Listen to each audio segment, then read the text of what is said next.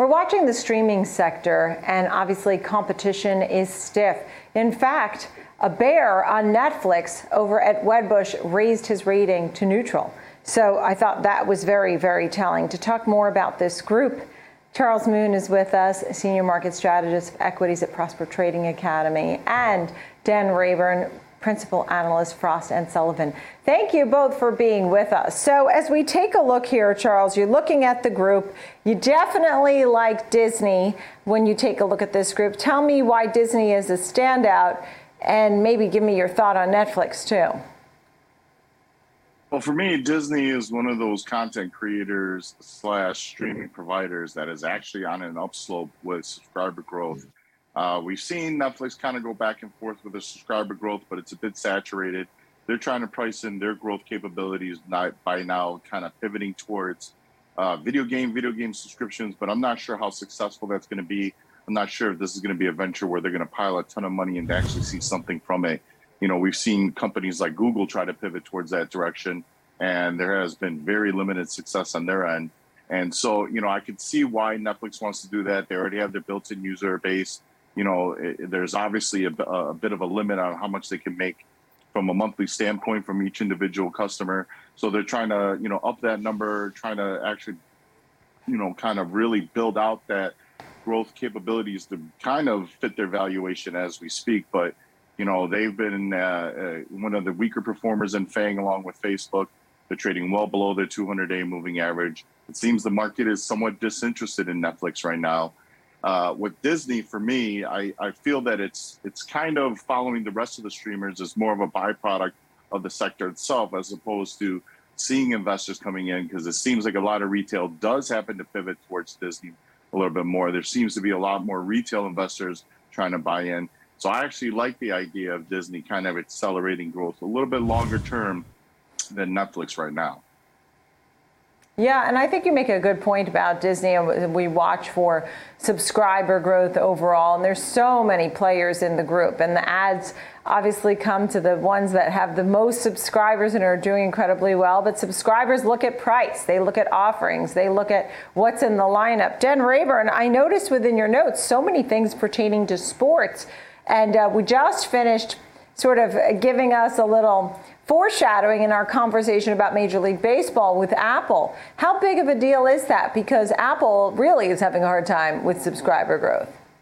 Well, it's not surprising that Apple's getting to some sports, but there's a lot of things we don't know about this deal. So we don't know what it's going to cost, because all Apple will say is, quote, for a limited time, it's free. But when pressed on that, they wouldn't give any information. Also, how are you going to purchase the sporting events? Is it pay-per-view? Is it one-off? Is it a subscription on a monthly basis, a yearly basis? We don't know. I'd also like to know, how is ad insertion taking place? Who's actually selling ads during these games? Is it Major League Baseball, or is it actually Apple? We don't know that. And then finally, is there going to be a baseball season this year? You know, we have to keep an eye on that. But it's not surprising Apple's getting into sports. We're seeing HBO Max is going to be doing live soccer. Bally Sports is going to be doing a soft launch of their D2C offering. So sports is where it's at right now. There's a lot of interest in sports, and also obviously interest in what's coming up later with the NFL later this year. Right, and it's my understanding, roughly, Apple's expected to spend $10 billion on content, $15 billion for Amazon, $20 billion for Netflix. I mean, they basically all have to continue to invest. But for Roku, for example, and AT&T's HBO Max, tell me a little bit about those, Charles Moon, because you definitely are not a fan of Roku. No. So I feel like Roku got way ahead of themselves. When streaming was hot, it just seemed like it was just the buy, right? You mentioned streaming, you know, in any company notes. Analysts mentioned streaming. It just seemed to be viewed as a positive. Now, we've seen that, you know, shine off the Apple taken off here over the last 6 months. We've seen Roku's performance. It's been in just a tremendous and very significant downside since it peaked out. And there's really hasn't been respite. Every moment that we think there's a respite, you know, Roku has come out, you know, negative guide. I don't want to say negative guidance, but the last report was fairly negative. They talked about, you know, the growth being stalled out predominantly through supply chain issues. But, you know, they're competing with the likes of Google, like Amazon, like Apple, like Netflix and such.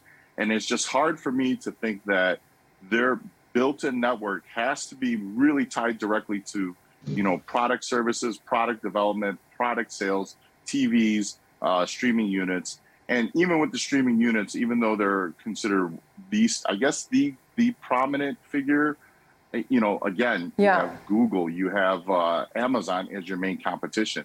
And I just feel that, it's more properly valued for growth now than it was 6 months ago when it was trading $300-400. I just feel that this is just a moment of maybe a little bit of a nibble, but I don't expect Roku to ever visit their all-time highs anytime soon. And Dan, quickly on Discovery and the merger, final thoughts here on that group. And you could throw in, Netflix, your final, when would you buy Netflix? What would make you do that? Final thoughts here, Dan. Yeah, sure. So I'm obviously different in that I don't put out stock picks and whatnot, but keep in mind, we're comparing a lot of companies here in the same bucket that don't do the same things. And that's important for investors to look at. Right. Netflix makes 100% of their money from a subscription service. Comparing that to Roku, that gets most of their money from advertising, is not apples to apples. We don't have any additional details on the merger with Discovery other than they think it'll be done in Q2. But that's going to be interesting to watch because there's so much different content that they have there. But they're two very different services. Discovery Plus and HBO Max, really two different types of content. Yeah, and final quick thought, Charles Moon? Yeah, I mean, eventually when the markets get really solid, you're going to see the sector start rising. Anybody tied to the sector is going to find some demand. I believe Disney is going to be the outlier. Just recently, Disney revisited their 52-week lows, held that level by 3 cents. It tells me that there's a lot of retail and institutional interest at that level. We'll see if it continues to hold. I actually think Disney could be a great rebound play here in the near term in comparison to, let's say, Netflix and others that are considered their peers. We talk about the sports tie and the rave of, the demand in sports. Obviously Amazon's going to be a pick with their Thursday Night Football venture, but, let's not forget Disney owns ESPN. Yeah.